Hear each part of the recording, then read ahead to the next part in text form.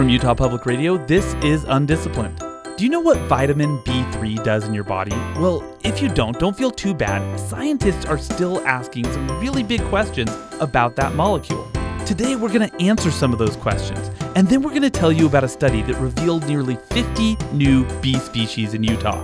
The molecular geneticist and the entomological ecologist. That's Undisciplined, coming up next.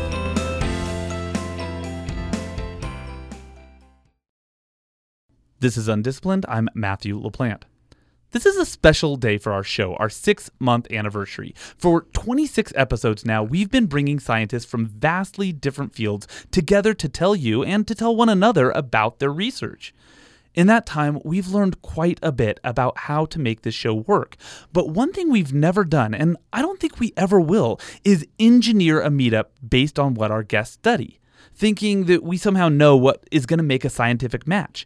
Instead, we've spent the past 6 months trusting serendipity. The result is that we never really know what our guests will talk about at the end of each week's program.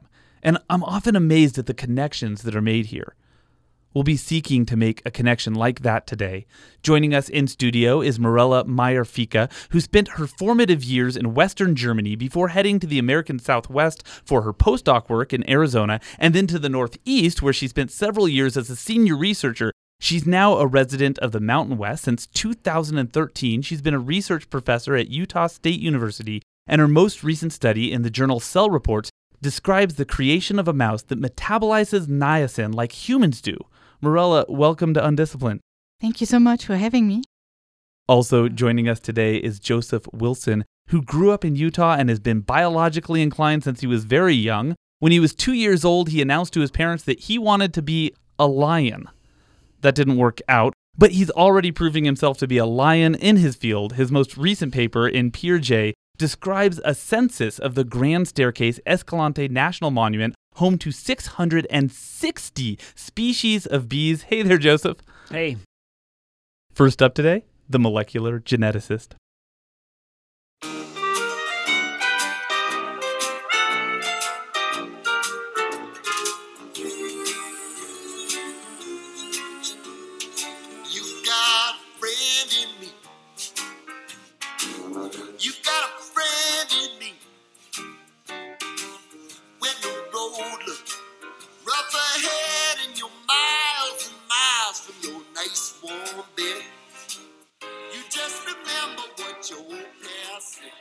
If you've listened to this show before, you know that we're big fans of the incomparable Randy Newman, and that, of course, is his theme song from Toy Story about a room full of toys and a little boy named Andy. Andy is also the name of a group of transgenic mice developed by our first guest and her team. The name is an acronym for Acquired Niacin Dependency, and when it comes to helping humans understand the role of niacin in our bodies, these transgenic model organisms could be a good friend indeed.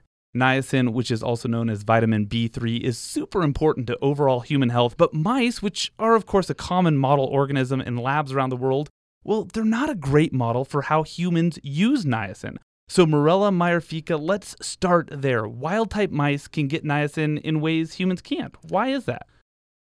It's one of the things that I think a lot of researchers tend to forget. We want to find cures for diseases, we want to develop medications, and we cannot test it in humans, so we test it in mice. And as you said, mice are not a good model for niacin metabolism because while we are all mammalians and we have in general the same metabolic pathways in all our cells, mice use them a little differently than we do. So mice can use tryptophan, which is an essential amino acid, so we get it with our protein. We get it with our Thanksgiving dinners. For example, yes, we do. So they can use that to make all the NAD they need in their bodies. Humans can make a tiny bit of the NAD using tryptophan, but this pathway is very inefficient in humans. So we need to eat enough vitamin B3 or niacin to make sure we can produce the NAD we really need.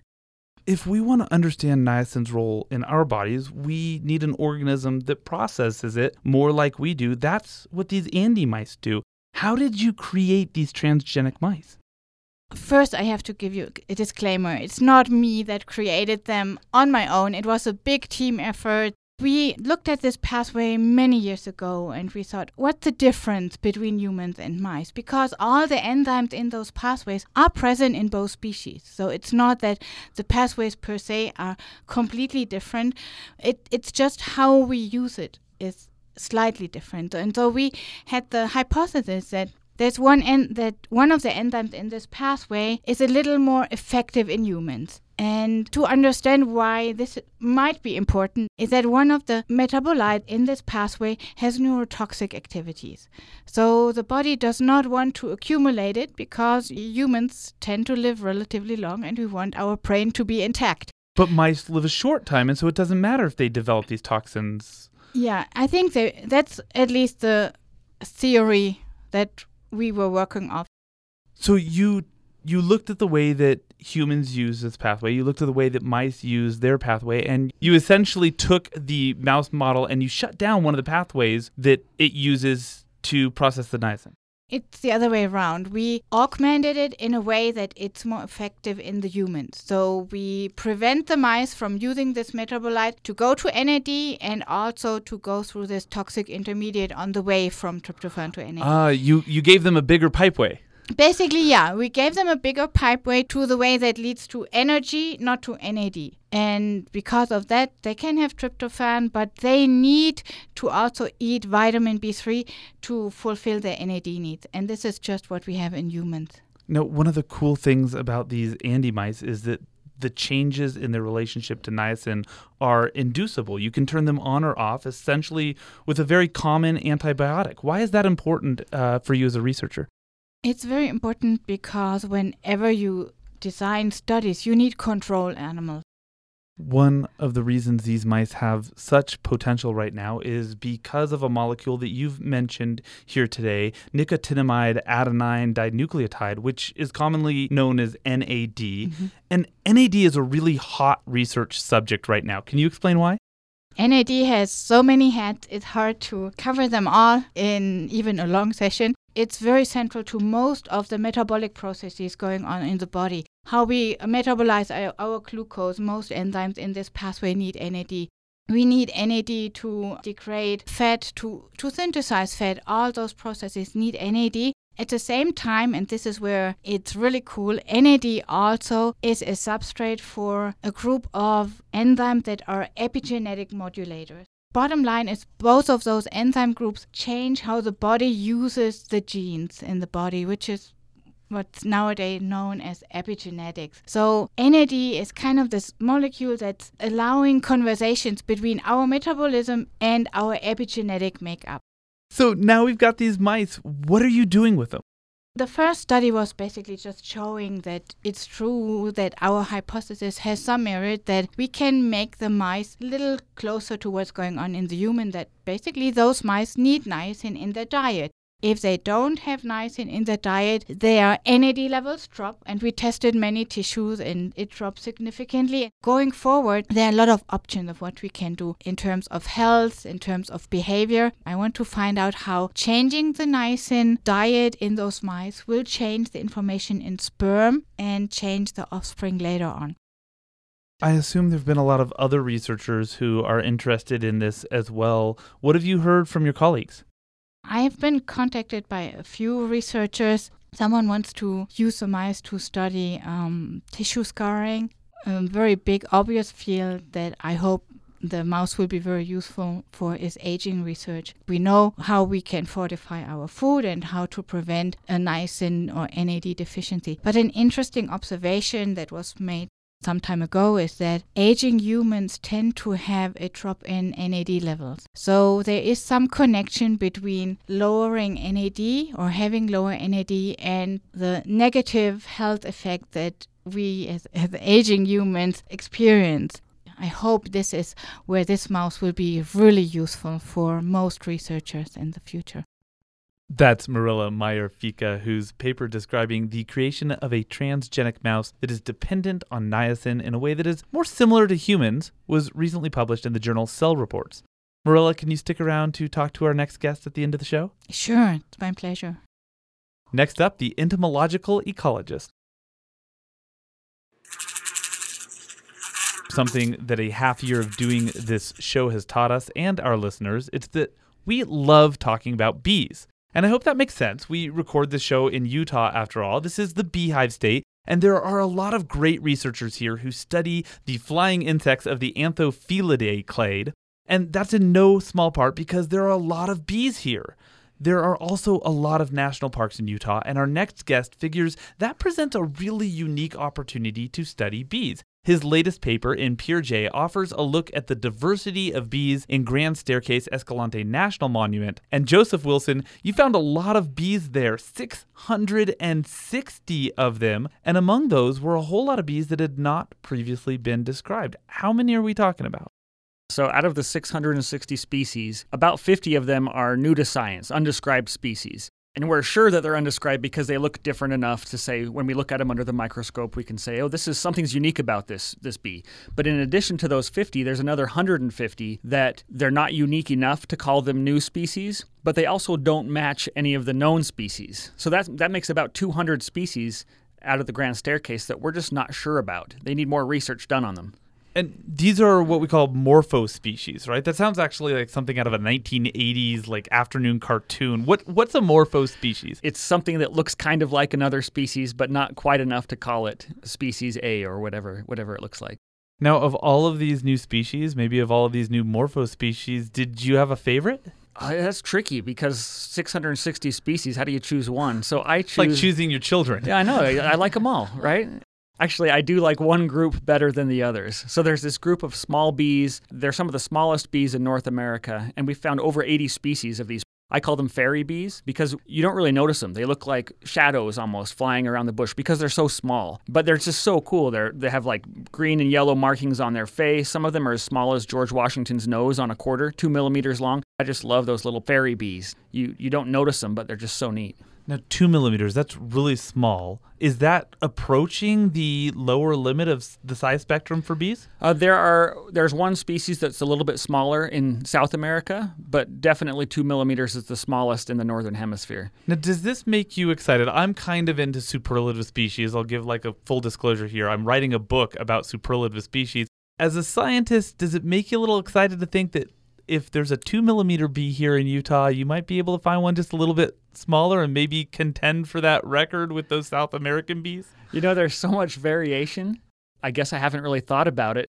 When you describe a new species, there's this whole process of naming them, which is maybe really easy if you just find one, but you guys found 49. So how do you go about coming up with enough names to fill these new species? You know, largely I leave that up to my colleague. We've just been thinking about the diversity and the patterns because there's a lot of interesting patterns down in the Grand Staircase.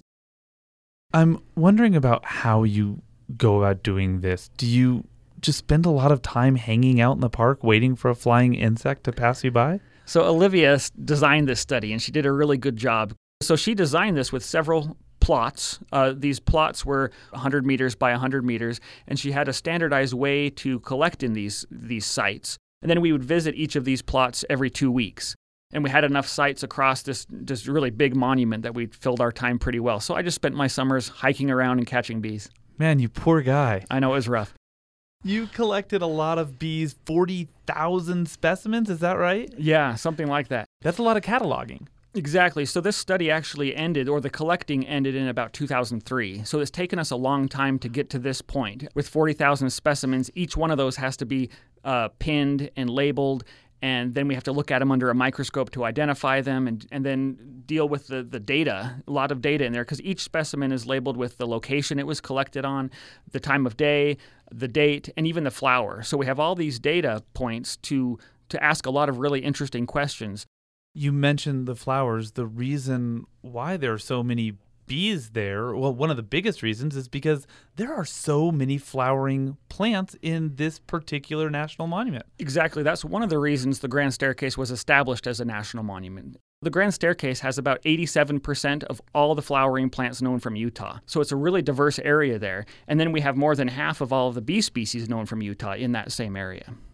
Now, when you're spending so much time in a place, I know you're looking for bees, but you probably notice other things too. Were there other scientific questions, other species of flowers or animals that you got interested in while you were there? So I do love bees, but I also really like lizards and snakes. Another one of my favorite insects are velvet ants. They're a wingless wasp that is the toughest animal in the world, if I give my unbiased opinion. I'm going to go with tardigrades, but we can have that argument later. Yeah, we can. But so I loved my summers down there because I got to experience some of the most beautiful scenery in the world, but also just so many cool, interesting landscapes and animals and plants and just so much fun. When you find a lot of new species in one relatively small area, species that no one has previously described, what goes through your mind in relationship to how quickly we're losing bees? It's a really good question, and the unfortunate answer is we just don't know enough about bees to make any good, solid scientific statements about that. There's a lot we hear in the media about bee declines across the country, across the world, in fact. But the reality is we don't know much. Of these 660 species we found in the Grand Staircase, most of them we know very little about. From our study, we know what plants they go to, but we don't know if that's exclusive. Do they only go to that plant, or did we just happen to only collect it on that plant? We don't know about the nesting biology for most of these species or the distribution of most of these species. The Grand Staircase was established as a natural laboratory with some of the wording that they used. And it really was set up to be this natural laboratory, a really big area to do studies like ours. But now that this natural laboratory is changing, last year the monument boundaries were reduced by about 50%. So it makes the continuation of these studies done in this natural laboratory, it makes them difficult. If you change your lab halfway through a study, sometimes you can't answer the same kinds of questions. Yeah, that fundamentally impacts all of the science that's been done there before and which can be done next. Exactly. So what are the next steps in your research? Do you move on to other national parks? Do you double down in the areas that haven't been changed in the national park? A little bit of both. I think that there's so much we don't know about bees, especially in the western U.S. So we need to explore diversity across the region, but also revisit some of these areas that we have studied. So this Grand Staircase study was about 20 years ago now. It would be really interesting to go back and see how things have changed, or if they have changed. Those are the kinds of data we need to be able to make statements like bees are declining or bees are not declining. That's Joseph Wilson, who was a member of a team whose paper in a recent edition of the journal Peer J describes the 660 species of bees in Grand Staircase-Escalante National Monument. Joseph, there's someone I want you to meet. Can you stick around for a bit? Yeah, sure. Joseph, this is molecular geneticist Mirella Meyer-Fika. And Mirella, this is entomological ecologist Joseph Wilson. Nice to meet you, Good Joseph. to meet you, too. So, Mirella, I'm wondering, as a geneticist, when you hear about previously undescribed species being identified, what must go through your mind? To me, it's fascinating, just the sheer number of species that you have found, and let alone that 10% of them have not been described before. It's mind-boggling. I'm fascinated. Wonderful research. Thanks. Your stuff is really cool, too. Genetically modified organisms is like science fiction to me almost. Joseph, whenever I hear about bees, I'm probably very common in that, to me, the beehives with the queen bee and the worker bee pops to mind, and then you hear it in the media all the time how they're declining, the diseases and the parasites that the honeybees are suffering from. Do you think it's the same problem or similar problems in the wild bee population also, or don't we know it? We don't know much, but wild bees are really different than honeybees. I often tell people that honeybees are the black sheep of the bee world because they're just almost totally different than all other bees. For example, in the United States, we have 4,000 different species of bees. One of those makes honey, and that's the honeybee, which is from Europe. It's not from the United States. And so all of the bees in Utah, all of the native bees to Utah, don't live in huge colonies. They don't have a queen and workers. Bumblebees have small colonies with queens and workers, but they don't make a big honey storage area for the wintertime. Most of the bees are solitary, and most of them are ground nesting bees. So as a single female bee digs a hole in the ground and makes a nest. And so the parasite differences are largely because of some of those behavioral differences. When you live in a hive, a honeybee hive has 50,000 or more bees in that hive. And so there's a lot of interaction between those individuals, and parasites can get transferred around. When you're a solitary bee and you don't interact with many other bees, you have different types of parasites, but often it's not it doesn't transfer If parasites really were to wipe out the honeybee population, and could the wild bee population jump in and rescue our food supply, or do we still have to worry about them also declining because pesticides probably are not selective for honeybees? They are probably killing all insects. Yeah, it's a kind of a complicated question. So pesticides are bad for insects in general. But that being said, these wild bees are excellent pollinators. For example, some studies show in orchards, 2 mason bees, these wild solitary bees, 2 mason bees can do the same amount of pollination as 100 honeybees. Wow. So in some cases, these wild bees are way better pollinators. It's a mixed bag. The wild bees can and they do a lot of the pollination in our gardens, but because of our habitat modification and our large-scale agriculture, we've kind of eliminated their ability to pollinate some of those big, massive crops. If we could make some alterations to our agricultural system, the wild bees could pick up the slack, probably. Yeah. But we've mechanized it so much that it doesn't work. Can I ask you about your research a little bit? Oh, sure. So I was wondering, are mice unique among mammals in their metabolic pathway, or are humans unique among mammals in their ability to use niacin? Oh, that's a very good question. There have been some studies using rats, and you can get rats a little bit niacin deficient if you keep them on a very special diet without niacin and with lots of gelatin or tryptophan, poor protein. But this is just a very temporary effect, and then they seem to counter-regulate and fulfill their NAD needs with this poor diet as well. So there are variations in between the species. Mice were just the go-to model because that's where most biomedical research happens. Yeah. There are other species that very much need niacin in their diet like humans. I think dogs, if my memory serves me right, would be in theory good models. But we don't want to have huge dog colonies to do this extensive biomedical studies. That makes sense. I was also wondering, this is kind of a weird, different kind of question. Is this something you have to patent? Your new mouse, do you have to patent that? So when people use it in their research, they have to go through you? Well, the mouse is not patented, I can tell you that.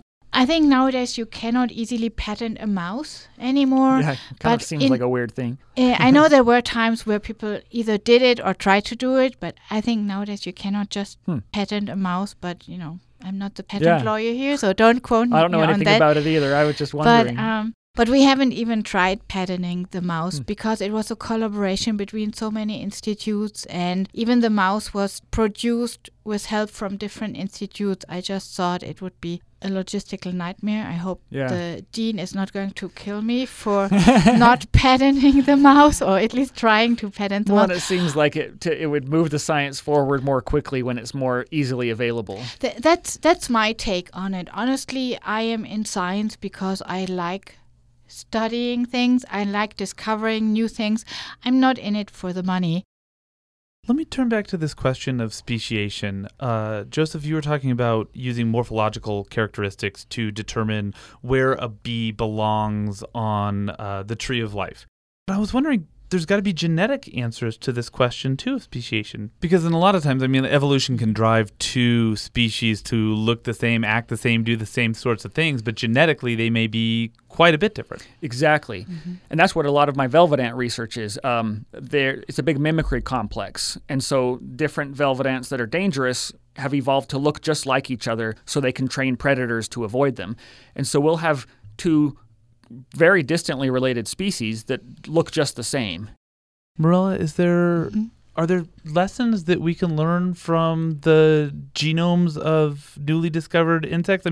All of these are potential new model organisms, right? Oh, yes. There are so many model organisms out there, usually coming from the classic genetics, or at least the classic biomedical research area. We tend to focus on human cells and mice. But actually, I think our thinking has to change a little bit in that model organisms might have benefits or advantages depending on what the question is. A great model for heart diseases are actually pigs because they have pretty similar body size than humans, so they make a way better model than mice. It's just we're a little focused on certain model organisms because we know how to manipulate them. But I think we should really look at many more species and broaden our view a little bit in terms of we cannot only study what we have the tools for, we should study what will eventually give us the answers.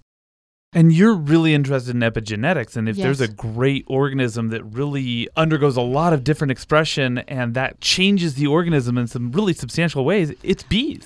I know. I'm fascinated by the fact that they go through this complete metamorphosis. Though, can you imagine, those cells have the same DNA, start to finish, and they can just completely change everything. And I don't know if they are studied to a degree that they deserve. So I think it would be very cool to find out about more models and like bees. Yeah. Maybe these fairy bees are the next big model organism. No, that'd be awesome. Hopefully the bees can lead the way. Unfortunately, we are about out of time. Marilla Meyer-Fika, thank you so much for joining us on UnDisciplined. You're welcome. Thanks so much for having me. And Joseph Wilson, thank you. Thanks. It was a lot of fun.